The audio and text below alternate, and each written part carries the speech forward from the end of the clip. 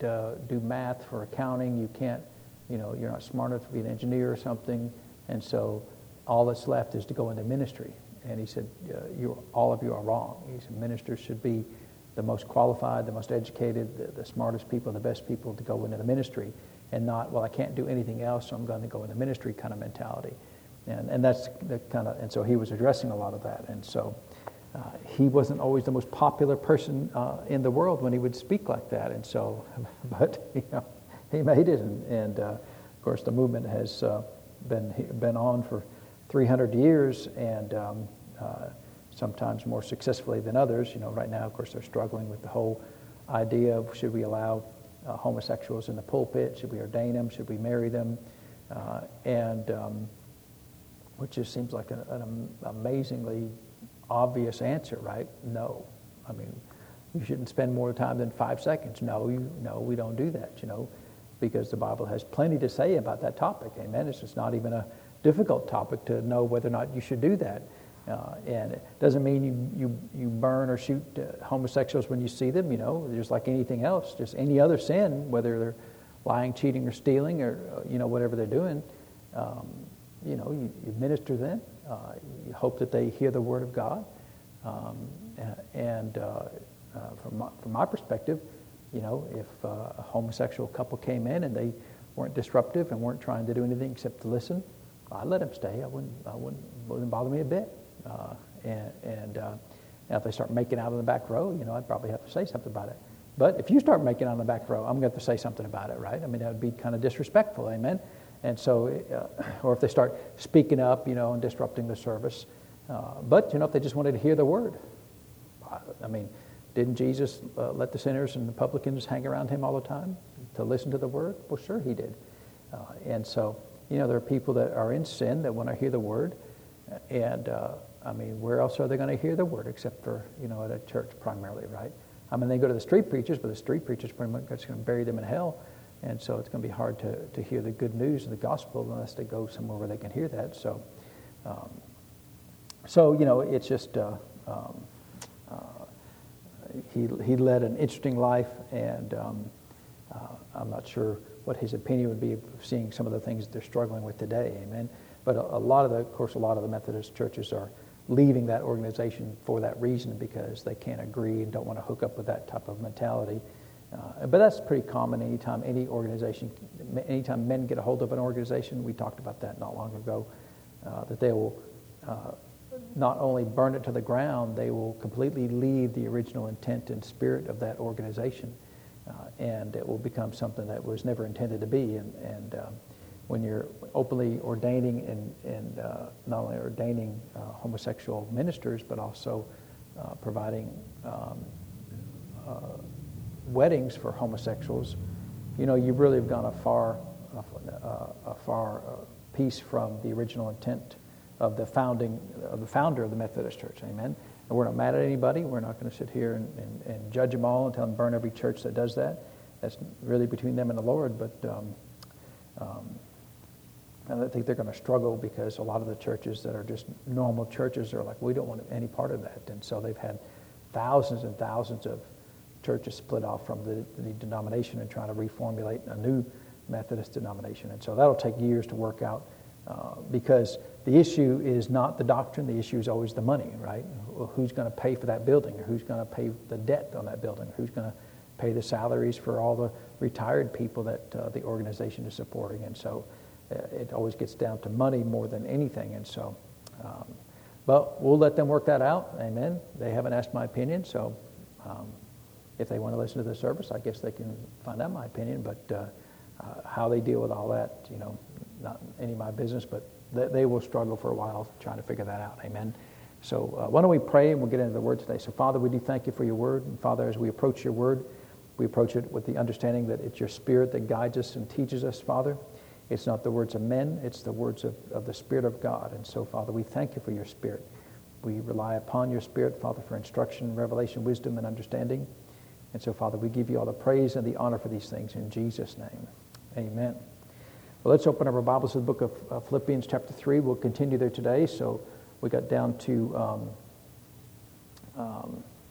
verse 17, where Paul said, "Brethren, be followers together of me, and mark them, or keep an eye on them, or observe them, which walk so as you have us for an example."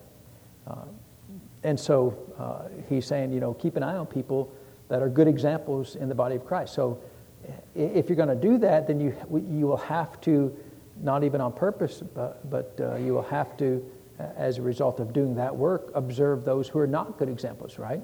Because if you're going to find a good example, you may have to go through 20 people that are not a good example. And it doesn't mean you're judging them, but when he says to mark them, to observe them, what you're marking and observing is their character, right? Are they following the Word of God? Are they doing what they say? An easy way to do that is go to lunch with them and see how they treat the wait staff, right? And see, we were talking the other day about one minister, and I don't know them that well, but this one person did know them well, and they said they were out eating with them, and the waitress came over with a big bowl of gravy and accidentally spilled the whole gravy bowl in the lap of this minister. And so that's always a good test right there, right? What's going to happen? Does he just excoriate the waitress, or what do they do? And they said that he looked at the waitress for just a minute, paused, and said, well, these pants needed to go to the cleaners anyway. And so didn't make a big deal out of it. But I have been with many ministers who are very unkind to the waitstaff, short with them, disrespectful to them, and treats them like they're kind of beneath them and not as good as them. And to me, it's kind of distasteful. And the other thing that I do, even when we have guest ministers here, and of course, I know a little bit about this, but I watch how they treat everyone except for me, because they always treat me fine because, I write checks, right? So they're going to treat me well, and that's not why they treat me well, but, you can't really use how they treat me as a good example of their character. I see how they treat the sound man, right? I see how they treat the person who isn't talking to anybody. Are they going to go up and talk to this person who's not talking to anybody? Are they trying to be friendly with the people in the church, or they just want to stand up here and preach and get a check and go home, right? And we had a minister years ago when I was, of course, when I ran sound. I had a lot of ministers. My pastor would have a lot of ministers over the years. I was there 20 years. And the vast majority of ministers were wonderful people, kind people, very humble people. But on occasion, you get them, they're just so rude to, especially me as a sound man, because sound men, I don't know, for whatever reason, people feel like they have a right to treat them poorly. And so just disrespectful, one just kind of walked in the sound booth, started making changes to the soundboard that he knew nothing about, right? I mean, he may have known about sound, but he didn't know our sound, our equipment, our building, those types of things. And then, even say things, I don't even know if sound men can be saved. And they would say things like that. And so in one minister, he got done preaching, and it wasn't, sometimes, and I have observed it and been involved with it, sometimes if there's a really strong anointing during their service, it's not good to be around people at that time. It's good to spend some time with the Lord to kind of get out of that, because maybe it's hard to explain sometimes, but if the Spirit of God is real strong in a service, it's not that you're decompressing, but Moses had to wear he wore a veil when he came down from the mountain, and so sometimes it's just helpful to just kind of get away after a service like that for just a few minutes. And I observed my pastor that if it was a real strong anointing, you don't go up and ask him a question after the service, because he may just tell you exactly what he thinks, right? In fact, that we had one strong service here, and right after the service, someone came up and asked me a question, and they were asking, and it was just a real strong anointing that particular night, and they were asking a question about their job, and they had a situation come up in their job, and they were going to lose their job, and I said, so, well, what do you want? I mean, well, I don't know, and I wasn't trying to be short, but it's, well, you need to know what you want. You can't just, well, Lord, do something. He only moves when we tell him what our desires are, right? Whatsoever things you desire when you pray, believe that you receive them, your desires, and you'll have them. And so I wasn't rude or short, but afterwards Chris said, well, you were really direct when you were talking to them. And so, there are times like that. In this particular case, that wasn't the case. It was just a regular kind of a Wednesday night Bible study meeting. But afterwards, he walked out the door, and he said, hey, can you all watch my book table and sell stuff and collect everything and pack everything up and bring it out to my truck when you're done? And so we did, and he was just out sitting on the back of his tailgate of his truck, just not wanting to be around all of us riffraff, And to me, that was real distasteful because, we've never seen you before. We don't know you. It'd be nice to spend a minute to talk to you, tell us about yourself, And the message was fine. There wasn't anything bad or anything just terrible at all. But I have seen lots of ministers at restaurants just mistreat people. And even in relation to this, he said to mark those that have us as an example, right? So mark those who are walking like we're walking. And so there are times when you see somebody, even if they're in the ministry, because he's not just talking about those in the ministry, he's talking about anybody who's walking as an example of a believer. But there are ministers that, I just don't much want to be around. It's not because I don't like the color of their hair or whatever but one particular minister, I was traveling with them, and I was in the back seat of this. They drove this really nice vehicle, and he's driving, and so the minister's in the other front seat. And so the pastor said to him, he said, talk about his, $70,000 or $80,000 car. Well, you deserve this car because you're hard, you work hard, you've done good, and you deserve this car. And I'm just thinking, if you were 12 years old, okay, you'd say something like that, right? But if you know anything about the Lord, all of us are deserving of hell, right? I mean, every human being on the earth is deserving of hell except for the grace of God, right? And so we deserve nothing, but we have everything. And if we, that's the kind of the balance, right? I deserve nothing, but I've been given everything by grace and favor. And so I'm thankful for it and glad that I have it, but I don't deserve anything that I have. And so, that is really odd that somebody would say that. And, it's okay, I know. It's just, I'm such a humble servant of the Lord, And then later on, this particular minister was really big into, in this context of this teaching, there is a concept of spiritual sons, right? Remember Paul called Timothy my son in the faith? It wasn't his actual son. It was just, he helped bring Timothy into, he knew Timothy's family, right? He knew his mother and his grandmother, according to the Word of God, and apparently had something to do with bringing him into the kingdom of heaven, and then helped raise him up spiritually, and so he called him a son in the faith, and that's fine, right? I mean, that's nothing wrong with that. It's fine.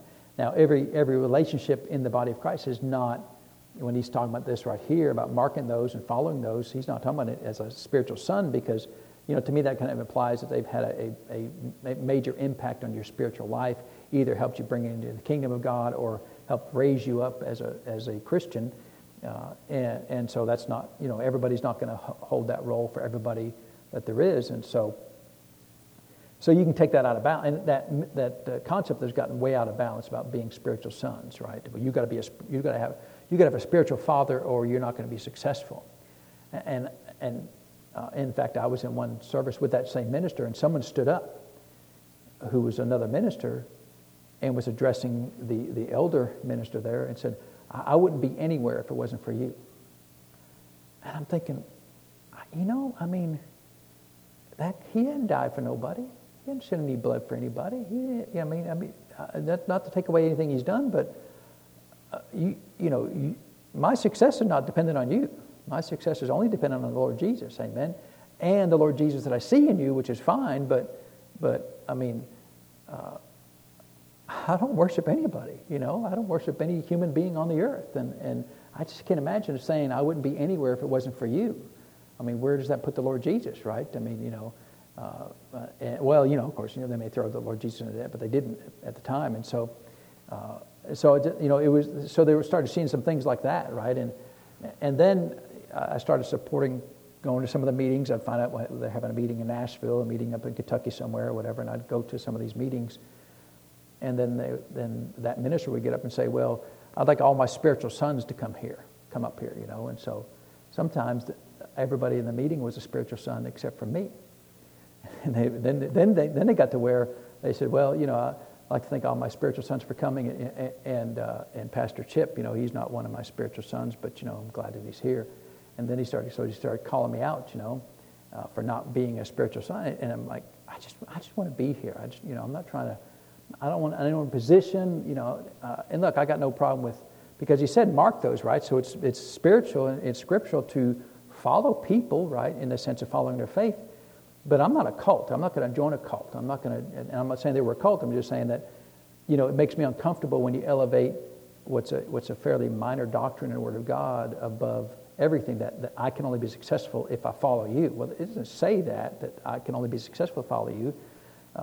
But I do know and understand that if you think that you have to be independent, that you're not going to be really successful, because we need each other, right? We need the body of Christ. We need each other. And if you have no relationships in the body of Christ, I don't know that you're going to be successful, because you need the body of Christ. Paul talks about that a lot in 1 Corinthians chapter 12, that we all have a part to play. Amen?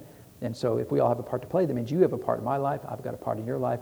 And if we keep it on a kind of an even level, then that's fine. But if it's a hierarchy that I have to be over you in order for that to be successful, Brother Hagin talked a lot about that. There was a time when the doctrine, and it's a valuable doctrine, it's correct doctrine about the structure of authority in the church, And so if you look at how the Lord God set things up, if you go to 1 Corinthians chapter 15 talks a little bit about that. Other chapters talk a little bit about that, about God the Father's number one, God the Son's next, God the Holy Spirit's after him. And they talk about that, right? That everything is under Jesus except for the Father. Well, that means the Father's over Jesus, right? And that Jesus, I'm going to send the Holy Spirit. So that means, and he said that the Holy Spirit's not going to say anything of himself. He's only going to say that which he hears. So he answers to Jesus.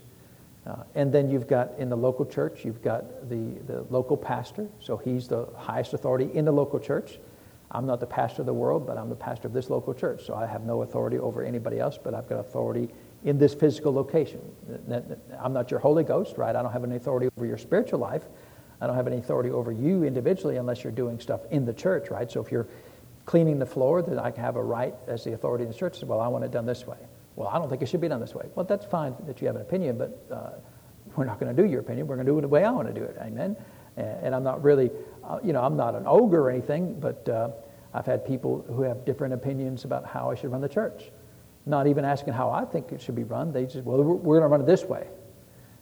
And I go out there and double check, make sure really my name is on the door. And actually it's not on the door, but it is on the office over there.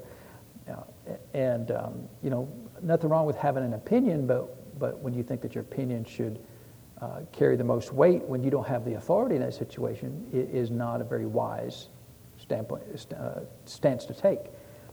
And so it just got to a point where I just had to separate myself from that particular minister, just because it didn't need to be about me. I just wanted to go and support a meeting, wanted to be part of it, wanted to learn some things. But after a while, it's like I don't really have any interest in being that way. I'm not interested in having a following. I'm not interested in getting people to give me things, right? Oh, my son's got me this thing, right? I mean, my source is the Lord Jesus. You are not my source, right? This church is not my source. My source is the Lord Jesus. The source for the ministry, for the money for this ministry, is the Lord Jesus. It's not even the people, amen? I know that it's going to come primarily through you all, but if you all stop giving tomorrow, which, I'm thankful that you all are very generous in this ministry, but if you all stop giving, I'm believing the Lord. I'm not believing in you. So it's not personal, right? I'm just, well, he doesn't believe in me. It's not personal. I don't believe in anybody. I believe only in the Lord Jesus, amen? But I do find people, just like with, from a doctrinal standpoint, the Lord's always had me follow Brother Hagin, but I don't just follow Brother Hagin and that's it, because he's gone. He's in heaven. He's not doing me any good today other than his doctrine he left me. So I do find people like Brother Randy and Edwin Anderson, people like that have been around longer than I have, know things more than I have walked the walk, and I like being around people like that. I like being around people that have stayed the course for a long period of time, and I don't want their things. They have things that I don't have. Well, I don't want their things. I want their character. And so when you're marking them, observing them that are examples, you may observe people that are not examples. Yeah, don't do that, right? And that one minister, in fact, we were talking about Dr. Dufresne. He passed away in October of 2013, and I was scheduled to go to Africa that month. And so they had a memorial service, and that memorial service was scheduled for the time that I was going to be in Africa. So I had to decide, well, what am I going to do? And I just thought about it. It's like, well, I mean, if I was Dr. Dufresne, which of course I wasn't, but if I was Dr. Dufresne, I'd be like, why are you going to go see a dead body instead of going minister to people that need to hear the Word of God? I think, and I mean, I'd put a lot of money down on it that he would say, don't waste your time coming to my memorial. Go see the people that need help. Go help the people that need help. And so, I was just telling this group of people, but, I'm not going to be able to make it to the memorial service because I'm going to go to Africa. And that minister that I tell you, he was in that conversation. He got up and left. He was so mad at me because I wasn't going to go to the service. And I'm thinking, but I can guarantee you, Dr. Dufresne, if he was here, in fact, I talked to he had an administrator that I became good friends with, and I was just talking to him and said, this is what I'm thinking about doing. He goes, absolutely. He said, he would tell you 100 times out of 100, you go to Africa, right? Don't come see my dead body. And of course, I honored Dr. Dufresne. I thought he was a great man of God, and he was one that I followed. I liked his faith. I liked how bold he was in the Lord. I liked his character.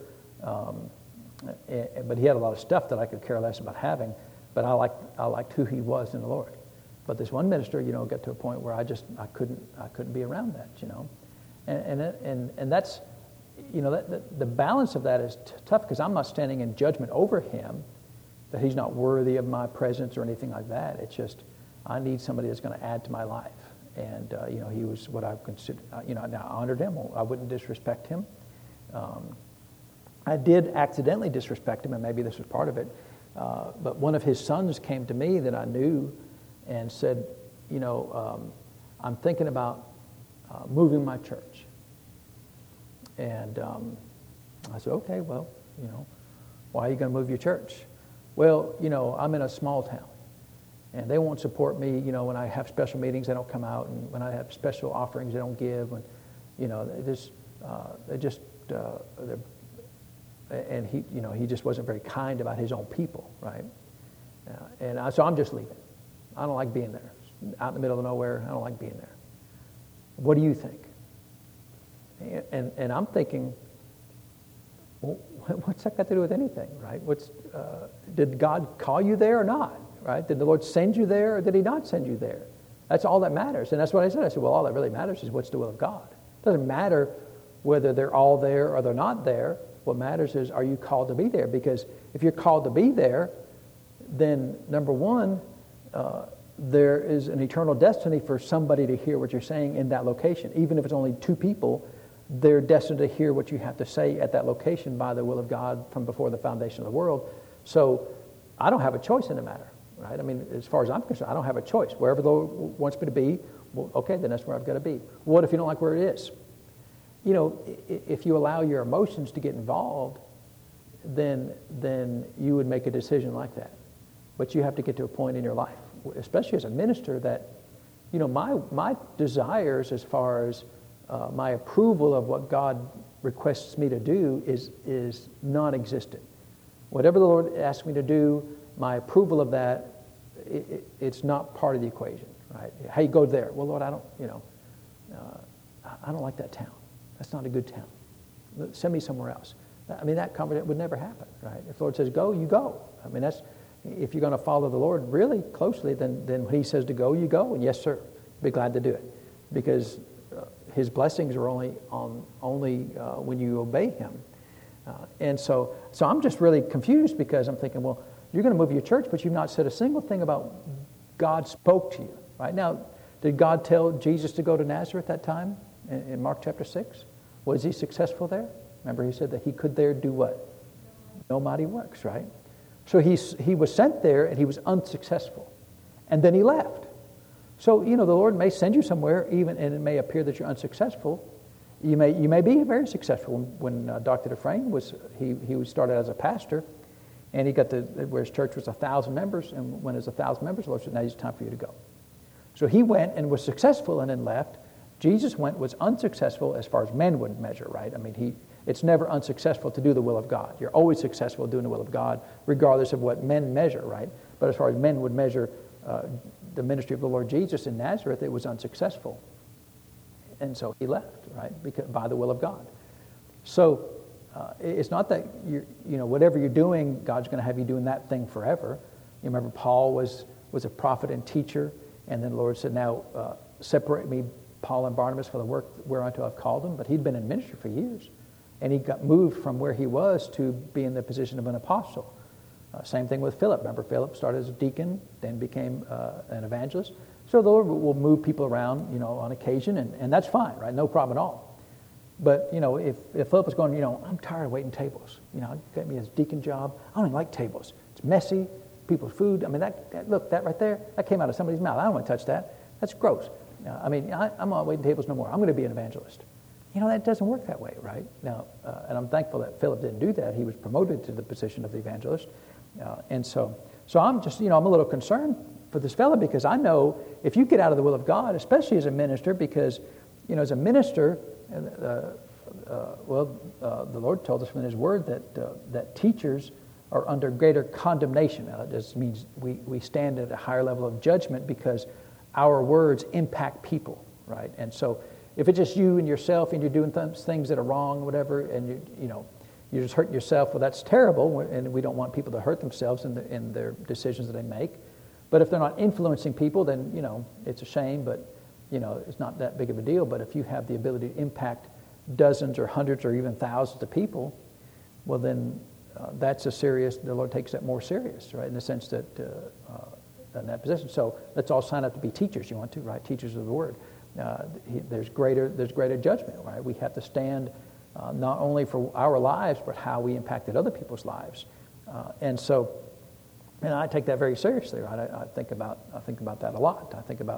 I don't think about how you're going to accept what I say. I think about what the Lord Jesus is going to say about what I say. So if I don't say something that He wants me to say, that's a lot graver concern than I don't think they're going to like what I say. I don't really think that way, because now I don't have a goal to harm anybody or to disrespect anybody or to intentionally offend anybody, but I know that I have and don't have that as a goal. So I was just a little concerned for this fella, because he's telling me he's only leaving because he doesn't like what he sees. Well, and so his spiritual father was this same fellow that I was talking about. And I happened to see him at a conference not long after that, and asked him if he had a minute to speak. And I said, hey, it's none of my business, but me and your spiritual son had a get-together, and he was telling me this. And I said, he said he's going to move his church. And I said, my concern is he never said it was the will of God. He said it was just moving because he didn't like what he saw. And to me, it had nothing to do. He never declared it had anything to do with the will of God, and so that concerns me for him. So I'm concerned for him. And the minister said, "Well, it was my idea for him to move the church." Oh man, So now, basically, I'm telling this elder minister that he's wrong, but he was wrong. I mean, now if I'd known that, I would have never said anything, because none of my business, right? Because I'm genuinely concerned. I'm still concerned, because now this elder minister is telling him to do something, that's not the will of God, and just because you don't like it, and you want more money, or you want more people, or want more chair, or whatever. I mean, that's not the motive. Is that my motivation in ministry? I mean, it's just, so that's a grave concern. And so I'm thinking, well, if you're giving him that kind of counsel, that's not the kind of counsel I want to hear.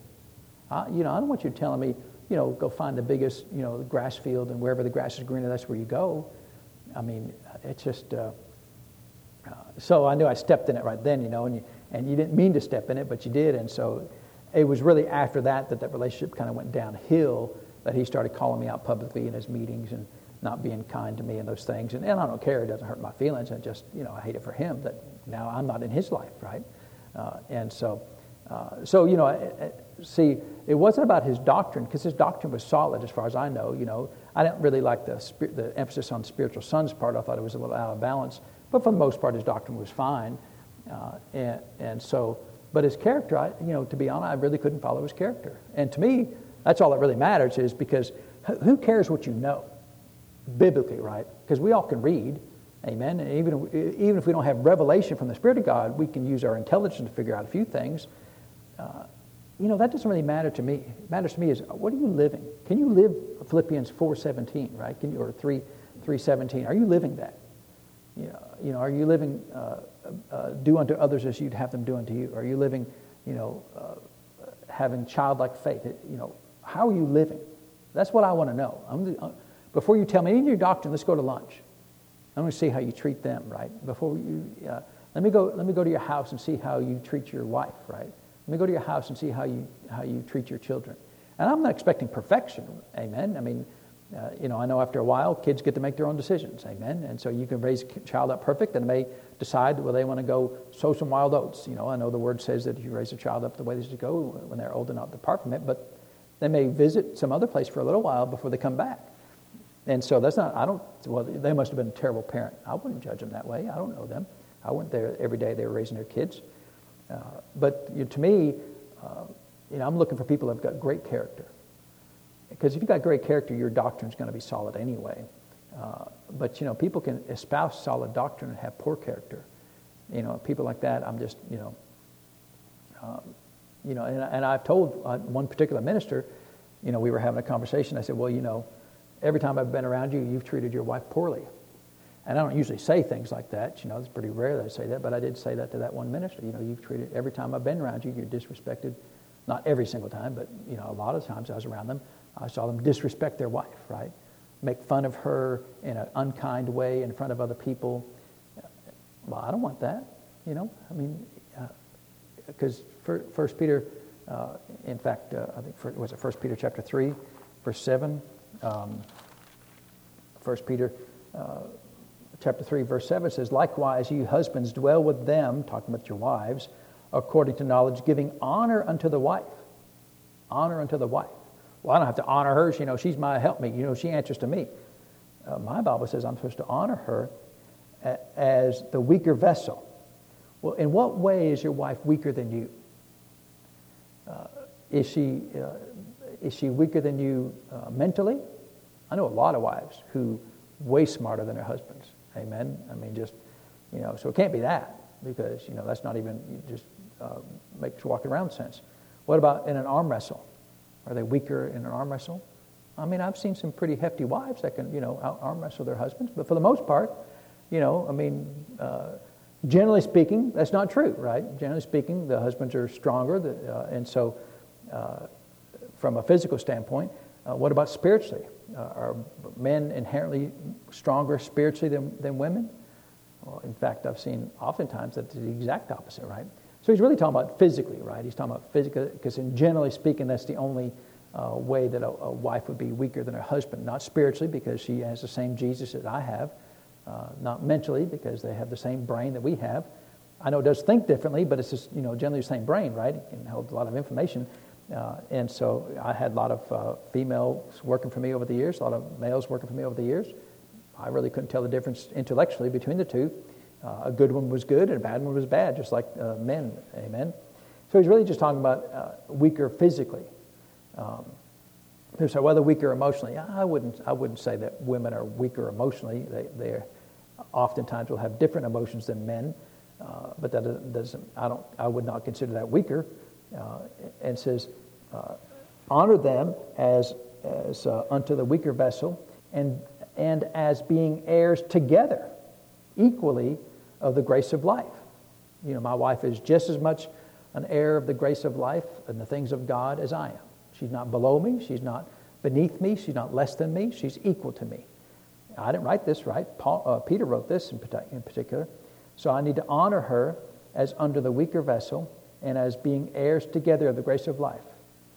And what's the warning at the end of it? That your prayers be not hindered. And not that it really matters, but I used that verse in my wedding, 34 years ago in August. It'll be 34 years because that's how serious I take that particular verse, that I have to honor my wife and treat her with honor and respect. And, full disclosure, I know that you probably think I'm most amazing husband there ever was. I've not always been perfect in that, right? I have had to grow in those things, and as the years have gone by, the Lord has really worked over me in that. Not that I ever was terrible about it, but still there's always room for improvement, amen? And so that particular minister, I saw them mistreat their wife, right? Disrespect their wife, dishonor their wife. Well, when I see 1 Peter 3:7, well, I don't want to follow that. I want to follow somebody who's following 1 Peter 3:7, who honors their wife, who speaks highly of their wife, right? My wife and I, we got a great relationship. We rag on each other. We make fun of each other at times, but not out of disrespect, amen? And nothing wrong with having a good relationship like that. And over the years, people have thought our relationship was odd. You mean you talk to your wife about that? Yeah, they just thought it was really odd, And I always thought we had a normal marriage until I realized, normal means there's other people like you. And I've seen other people have good examples of good marriages, but I have seen other people who, other ministers. In fact, I was at lunch or dinner with one minister, and their wife. They were talking about things, and she was saying something, and the minister just rebuked her. No, that's not what I was talking about. Be quiet. Wow, I fear a rolling pin more than too much to say something like that, right? Not that Chris would ever take a rolling pin after me, but the rolling pin of the Lord, if nothing else. Because if I say with that tone, especially in public like that, dishonor her publicly, and she didn't seem like it was a big deal. I guess people find their balance. They find what works for them, and so. But anyway, if you're going to mark them, that means you're going to find those that won't meet the mark. Is my point in that, amen. And so, do you go out and run them down? You go out and tell people don't follow that guy? No, you leave it alone. I just make note. Yeah, I can't follow that person anymore.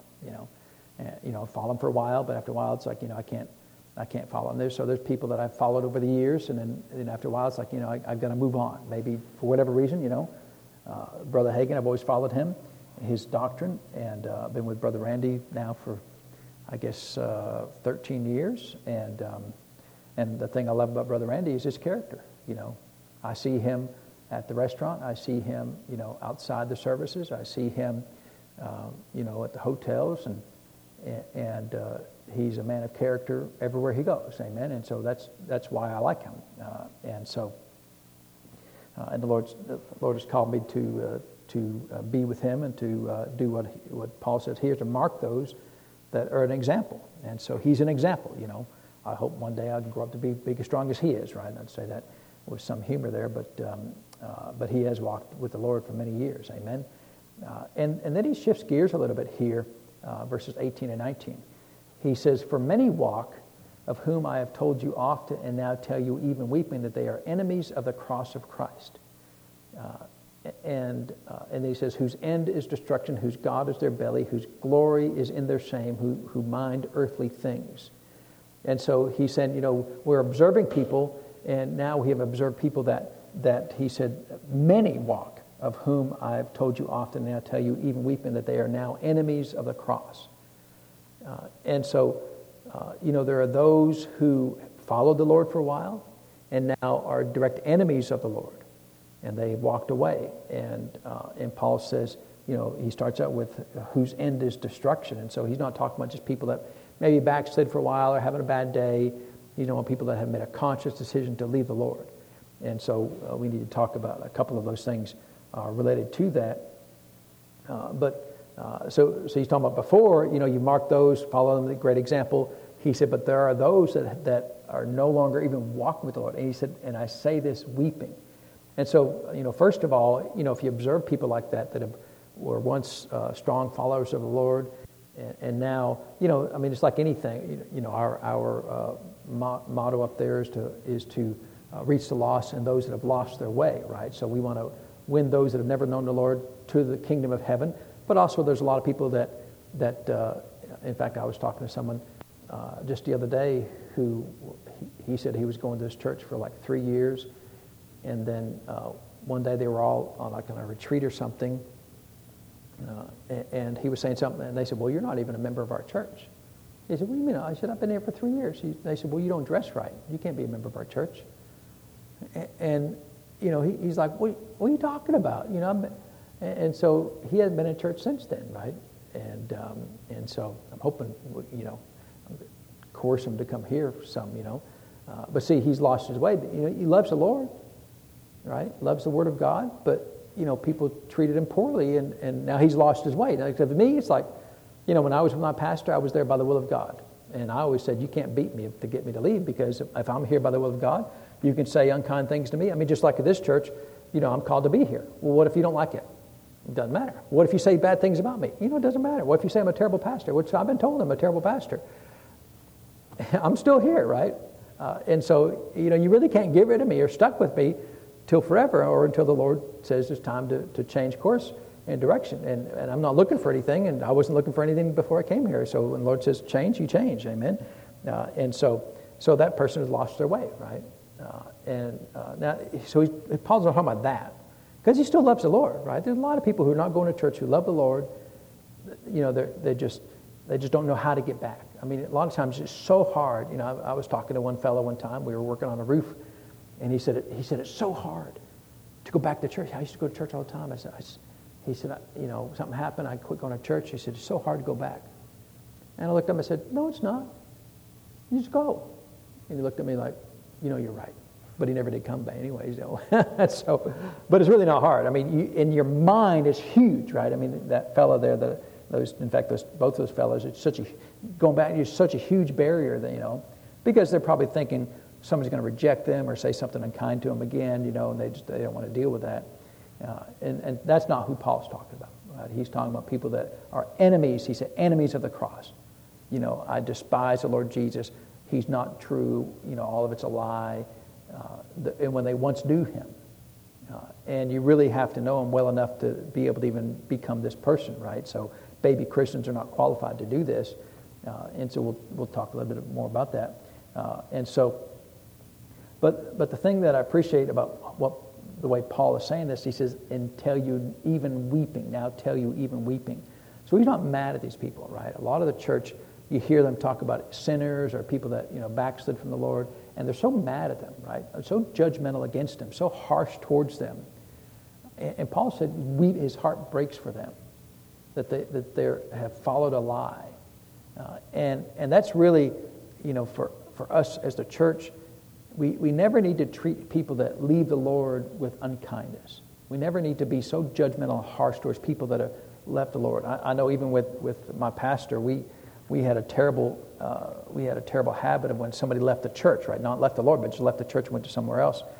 We would just talk about them, gossip about them, run them down. And I remember with this one couple in particular, they were like elders of the church, and then got crossways with the pastor. And I'm not even saying who's right or wrong in that. I didn't know the specifics of that.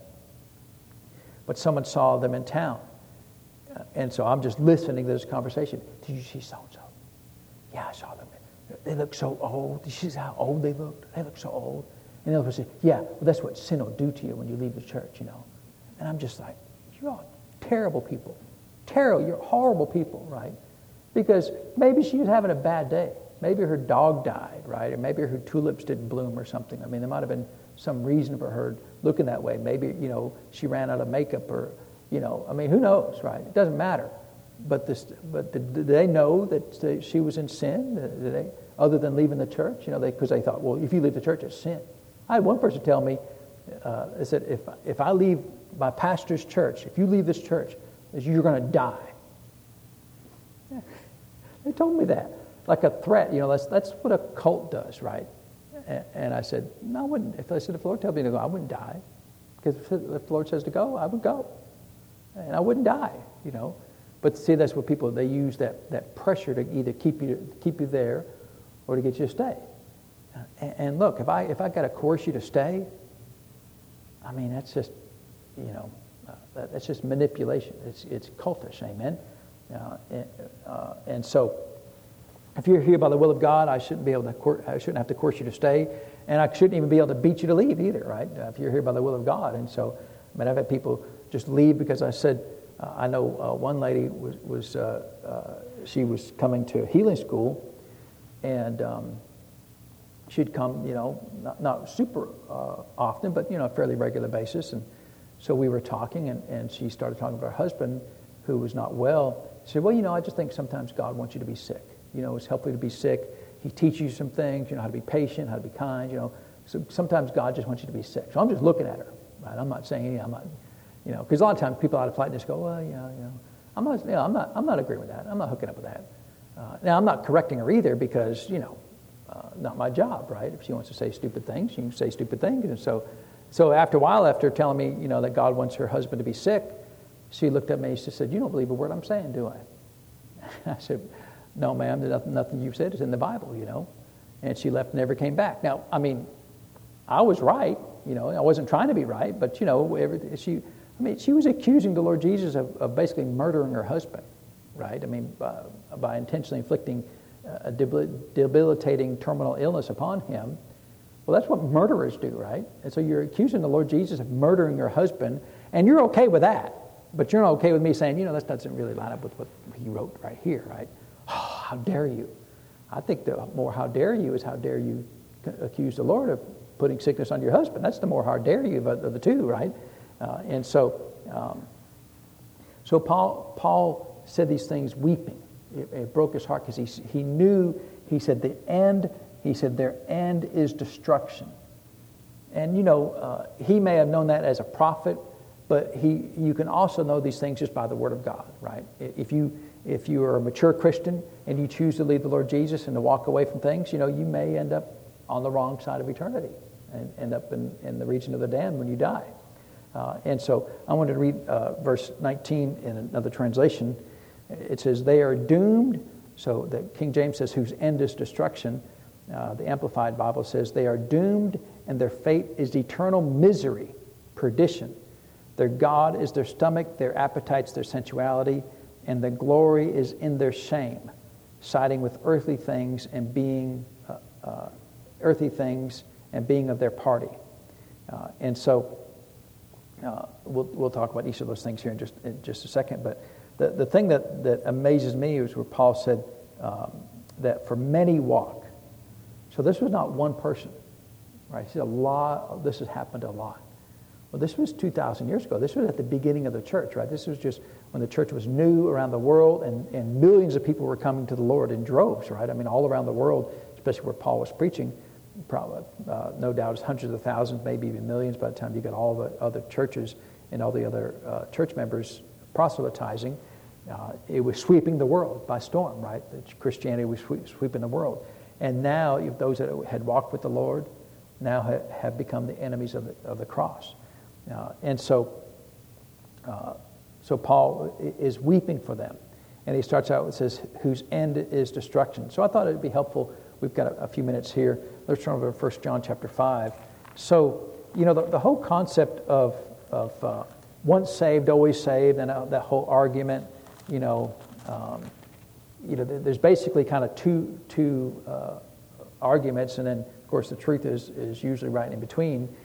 On the one hand, you've got the people that said every time you sin, if you died, you go straight to hell. There are people who believe that right now, that if you're a Christian, you're born again, and in fact, I was talking to them one time, they gave me this scenario. What if you're a Christian, and you're driving down the road, and you see like a woman in a bikini, this is their scenario, and you lust after her, and then you hit a tree, it's like, man, that's really specific. What kind of a tree was it? Well, if you hit a tree, you die and go to hell. Really? Yeah, just meet straight to hell, don't pass go, straight to hell. Wow, man, first of all, that means that your salvation is barely hanging on. I mean, you barely are saved, right? I mean, you one small slip up and it's just over, right? And to me, that kind of doesn't give much credence to the power of the blood of Jesus, right? Because are we washed in His blood? Yeah, but not a whole lot. I mean, we're barely washed in His blood, Like his blood was pretty strong, but not that strong, right? I mean, to me, that's just really, that doesn't show much regard for the blood of Jesus. Because, first of all, you got 1 John 1:9, right, which is written to the churches that if you confess your sins, he's faithful and just to forgive you for sins and to cleanse you from all unrighteousness. So, but in their scenario, if you sin, then you have to confess your sins and you get born again. Well, that is not biblical, right? Born again is a one-time deal. Nobody's ever born again more than once. Nobody's ever saved more than once. Now, people oftentimes will go back and they may rededicate their life, or they may think they were saved because they attend church and, they never really were saved. And, there's a lot of scenarios like that. But as far as, you went down and you sincerely gave your heart to the Lord, that's a one-time deal. And it's really hard to mess that up. And so if you sin as a Christian, are you dying and going to hell? No, you're not dying and going to hell. You're in 1 John 1:9. He's faithful and just to forgive you your sins. He didn't say to cause you to be reborn again. And to cleanse you from all unrighteousness. He didn't say to cause you to get a new spirit in you, right? In 1 Corinthians, it says that if any man be in Christ, or 2 Corinthians 5:17, if any man be in Christ, he's a new creature. So you're only a new creature when you become in Christ. So you get born again, and that's for eternity. And if you sin between now and heaven, you haven't lost your salvation. You're just, you need to repent. Amen? What if you don't repent? Well, then you missed out on whatever blessings the Lord desires to get you in your life at that point in time, but you haven't changed your relationship with the Lord. You're still his son, you're his child, right? I mean, your children ever done something wrong? I mean,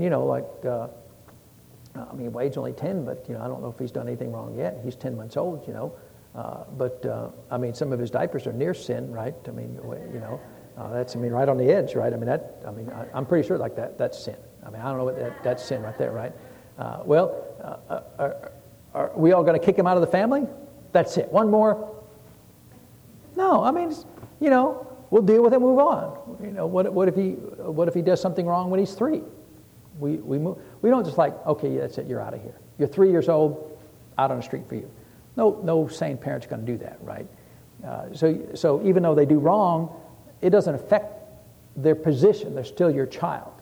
Now, it may affect your relationship in that moment in the sense that there's some tension there, right? You don't want to talk about it. You don't want to see them for a while, but you don't disown them. Amen?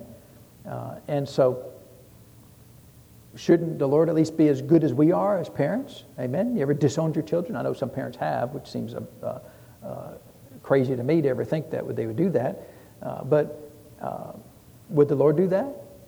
And so when you get born again, when you accept the Lord Jesus, that's for eternity. It's a one-time deal. Amen? And if you sin, which 1 John 1:9 implies that Christians are going to sin, right? There's a lot of scriptures that talk about lie not. Right? Don't lie, right? Ephesians tells us quit lying. And quit stealing, right? Ephesians talks about stealing and lying. And he's talking to the church. Well, is stealing and lying a sin? Well, sure. Did he ever say that you need to go get saved again because you do that? No, he said stop doing that. And so, sin doesn't cause you to lose your salvation. We could go through a whole bunch of scriptures related to that. We're going to actually look at these scriptures here in 1 John chapter 5 because you've got the one hand over here that the smallest thing, you've lost your salvation. You've got to get saved again. Well, we're going to see where scriptures actually say you can't do that. But then you got the other extreme over here that once you're saved, you just live however you want to. And God doesn't care. It doesn't matter. You just get forgiveness, whatever.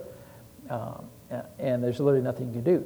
Now, that scenario in that regards, every time you sin, 1 John says that you have committed an act of unrighteousness.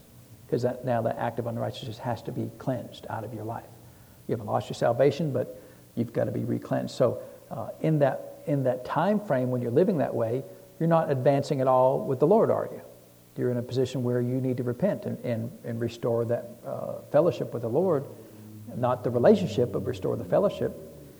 And so if that's the case, a lot of Christians, they live, kind of sin and repent lives. Well, people like that, they never really grow up, right? They just, just like children, right? They kind of grow up, they're kind of rowdy, and disobedient, and not very, they just don't want to straighten up. And a lot of times it's their parents' fault because they won't teach them right. In fact, when Anne-Marie was like in kindergarten, first grade, she was talking me about this one kid at school, and she was like, Daddy, why are they so mean? Why are they so unkind? And I said, well, it's really the parents' fault that they don't love them enough to discipline them. And she paused for a moment, looked at me, and she said, that is so sad. Which is true, right? Because if the parents don't love them enough to discipline them, right? I don't mean beating them, I just mean, making sure that they straighten up. Well, they grow right into adulthood, and they never grow up, right? They're always being mean, ornery, stealing, lying, whatever. And they never grow up. And so they'll be that way till forever, a lot of times, unless they get born again and really let the Lord work on them. Well, it's the same thing in the church. A lot of Christians, they just never grow up. They're just sin and repent, in and out of church, in and out of the Lord, As far as I'm not their judge, but they'll go to heaven. They won't go with any treasures in heaven, right? Because they haven't grown up and done anything that's of value to the Lord. But they accepted the Lord Jesus at some point in time, got born again, because the only thing that qualifies you to go to heaven is accepting the Lord Jesus. And really the only thing that qualifies you not to go to heaven is not accepting the Lord Jesus. But we in the church, we don't like that, so we want to add all these footnotes, right? Well, not accepting Jesus, and also the woman with the bikini, and also lying or cheating or stealing, or also, committing adultery, or, whatever. I mean, all these list of things. Amen? But the Bible doesn't support that. The Bible says once you're born again, you're on your way to heaven. And you cannot change that unless you reach this specific scenario that we're talking about here in 1 John chapter 5. So, of the two scenarios, the second scenario is really closer to the truth, where it's really hard to mess up your salvation. Amen. Now, if you really were born again, anybody looking to sin? We don't need to raise a hand, right? But anybody's desire, Lord, more than anything, I can't wait to sin. Anybody? No. If you're born again, Lord, I'm trying to do better every day. I think most Christians are that way, trying to do better every day. Amen. Trying to be more like the Lord, trying to sound like the Lord, act like the Lord, increase the roll call of heaven. I think most Christians are trying to do that. And then the people who, I'm just trying to get away with as much as I can. I would have to question whether they were ever born again to begin with, because when you got born again, you said, I believe that God raised Jesus from the dead, and I now confess Jesus as my Lord, Savior, Master, Chief in charge of my life. Well, if you really confess Him as that, but you don't have any intention of Him ever doing that, then was that a sincere commitment, right? I don't mean that you're perfect in that, but, I'm going to get married, but I'm planning on cheating on my wife every day. Was that a real commitment? I mean, did you really make a vow? I mean, you said words, but was it a sincere vow? I mean, no, right? Because, you're planning on, as soon as the vow's over, you're going to break the vow. Well, then you never really made the vow to begin with, right? So, again, I'm nobody's judge, but if you tell me, here's my plan, I would say, well, I would have to suspect whether you're going to make it to heaven or not, right? So John is talking about here, because Paul said, whose end is destruction. So these are now people who are enemies of the cross. So we're not talking about backslidden Christians just got out of church, Christians just, have a hard time serving the Lord, who made a mistake here and there, whatever it is. These are Christians who are now active enemies of the cross. And so John is talking here.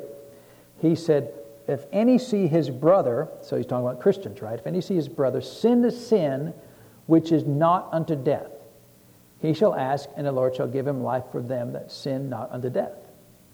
So this is an amazing verse right here, this first part of the verse, that if you see your brother as a child of God, right, your brother, right, so not talking about your physical brother, he's talking about your spiritual brother, your brother in Christ, sin a sin which is not unto death, he shall ask, and he shall give him life.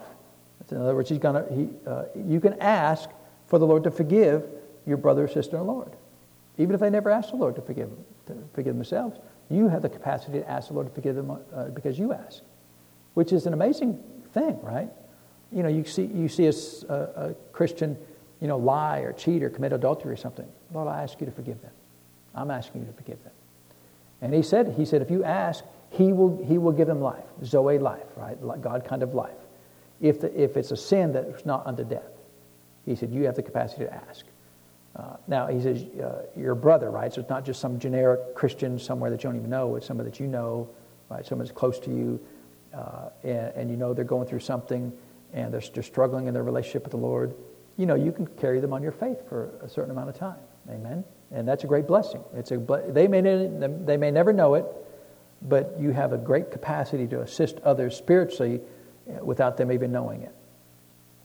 And so if you see your brother sin a sin, well, first of all, you have to have the observation to observe that sin and to judge if that's a sin or not, right?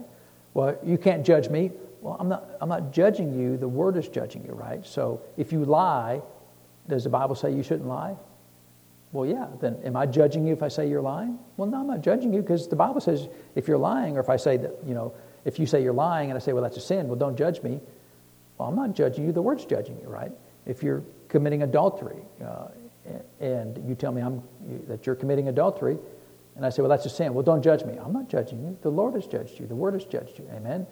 Now, if you're saying you're going, doing something else, there's some areas that I don't know. What if I decide, I remember that pastor I told you earlier, right? He decided to move his church. Well, is that a sin? That's between him and the Lord. Because there's no book, chapter, and verses. Don't move your church ever, right? Paul went from church to church, right? Started churches here for a while, went somewhere else, started another church. Was that a sin? Well, I don't believe it was. And so, can I judge that? Is there any word that says, thou shalt not move your church? No. There's no Bible for that, so I just leave it alone. Now, based on what he told me, it appears to be a sin, because he told me that it was only because of natural observations and had nothing to do with the will of God. But, there may have been some aspect of his heart that the Lord told him to do that he didn't express. And so I would leave that alone, right? Because I'm not anybody's judge, but the Word of God is a judge. The Word of God will tell us these things. So if you see your brother sin a sin, so we have the capacity to look at a situation and declare, well, that's a sin. But you can only judge that if it's covered in the Word of God. If it's not covered in the Word of God, well, then you got to leave it alone, right? People all the time judging these televangelists for having a jet airplane. Well, they shouldn't have a jet airplane. You got any book, chapter, and verse for that? Any? One, thou shalt not have a jet? Was it twin jet, single jet? I don't know. Is there a limit? Well, you can't have a jet. Well, how about a turboprop? How about a propeller? How about a glider? Right? There's no engine at all, just wings. Is that okay? Yeah, you can have a glider. Well, not an engine? No. Well, okay, one engine. Well, not a dual prop engine? No, that's too much. Well, based on what? Where in the spectrum do you stop, right? Because they always say, well, you can't go past this point. Well, who made that point? That point doesn't exist in the Word of God. Amen? If it doesn't exist, then you leave it alone. People say, well, you can't pay your pastor too much. It's a sin. They're making too much money. Well, how much is too much money? $1? How about $1? Let's start low, right? $1. It says, no, $1 fine, right? Okay, well, how about $2? I'll get back to you. $2 may stretch some people's faith. Is there any amount that's sin? I don't know of amount that's sin. Could it be sin? Well, it could be sin, right? But if there's no Word of God in it, then that's between them and the Lord.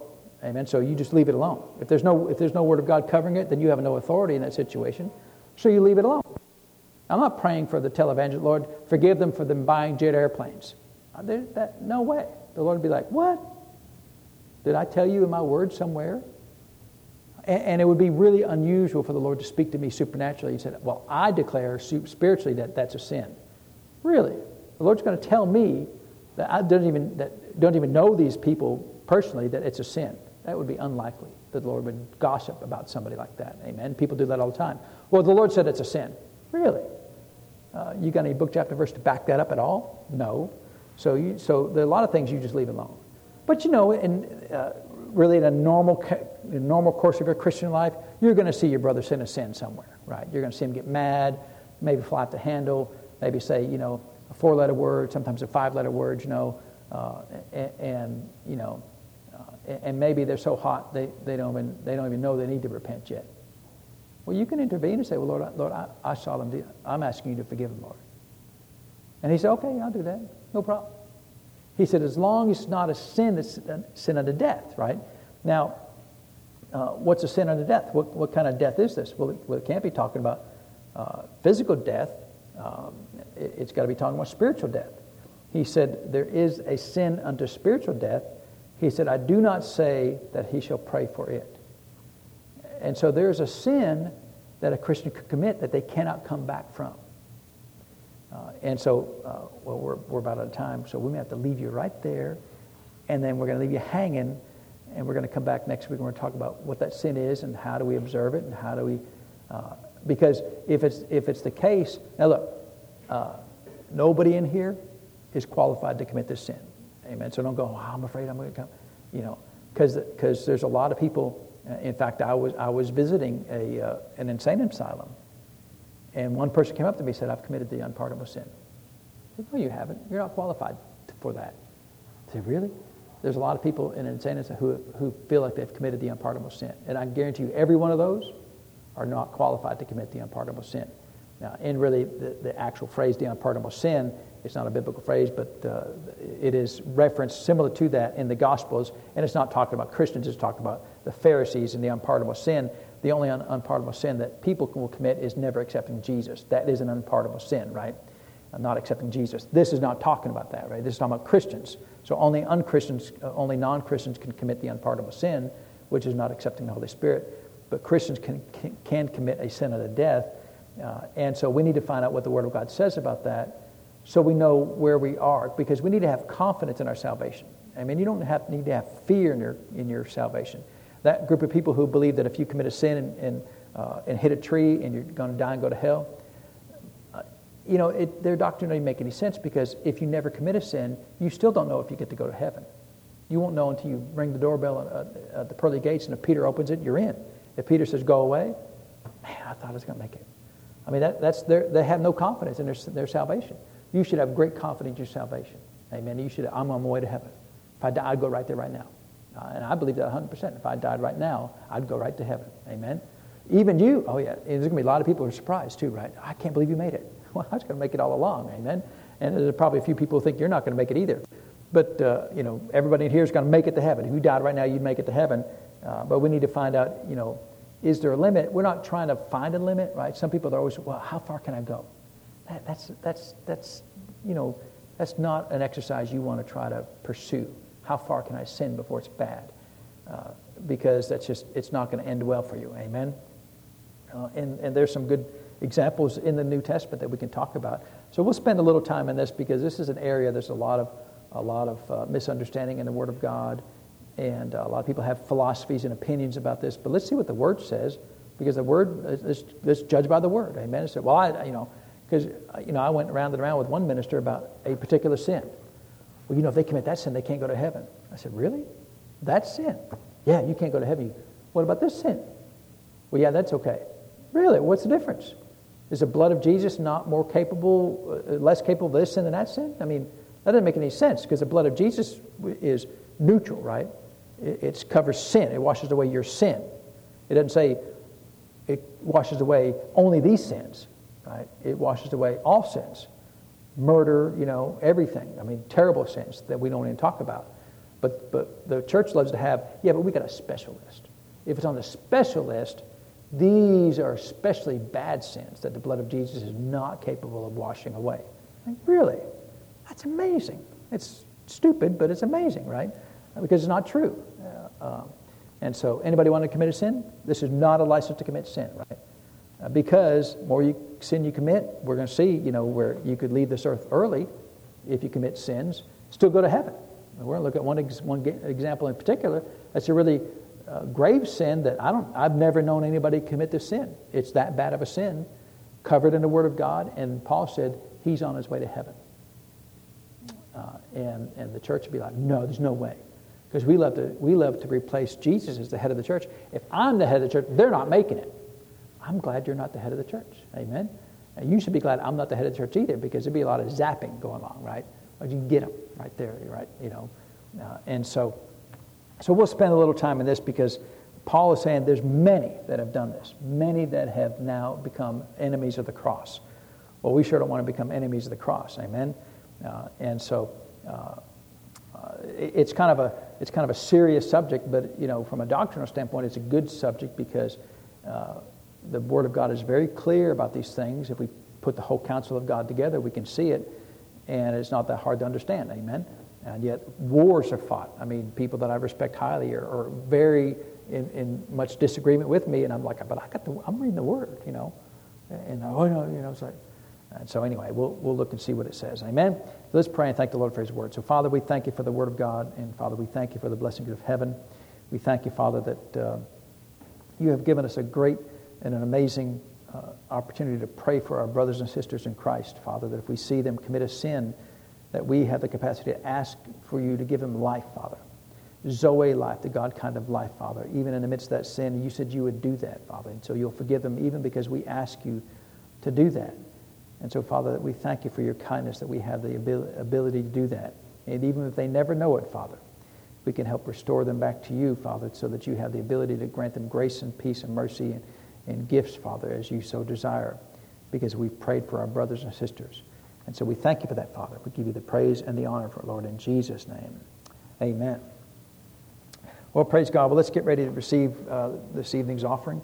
You know, in 1 John 5:16, you know, there's a lot of people in the church, when they see their brother sin a sin, their attitude almost is like, God, get them. You know, well, they're just, sowing and reaping. They're just going to get what they've sowed. And the Lord said, yeah, but you can short circuit that and pray for them where they don't receive what they've sowed. Amen?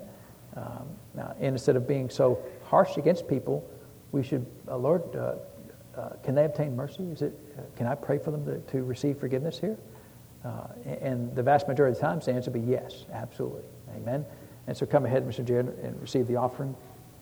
And so praise God. Well, Chris will be back with us back in Dayton tomorrow night. And happy birthday to John Wesley. And we have a church meal Sunday, right? And so, was it soup and sandwiches? Is that right? Soup and sandwiches? So I like soup and sandwiches. I could eat peanut butter and jelly. I've been eating peanut butter and jelly since I was like this. I still love peanut butter and jelly, You go to Europe, they're like, that's the most disgusting food I've ever heard, peanut butter and jelly. It's like, well, you obviously have never had one. Amen. Anybody like peanut butter and jelly? I love peanut butter and jelly. Now, see, you got to make it like I make it. I make it like, Chris puts it, and she doesn't actually put peanut butter. She just moves the bread over the peanut butter jar, so it's like you could smell the peanut butter on it, but you can't really taste it. I mean, you gotta have where it sticks to your mouth, right? Where and so that's real peanut butter and jelly sandwich, And so my peanut butter and jelly sandwiches are not for the faint of heart. You got to be a real man to eat one of my sandwiches. So, but that's all right. The Lord is good, amen. So I probably won't make any for Sunday, so you're on your own. But we'll see you on Sunday. Be blessed, and you're dismissed.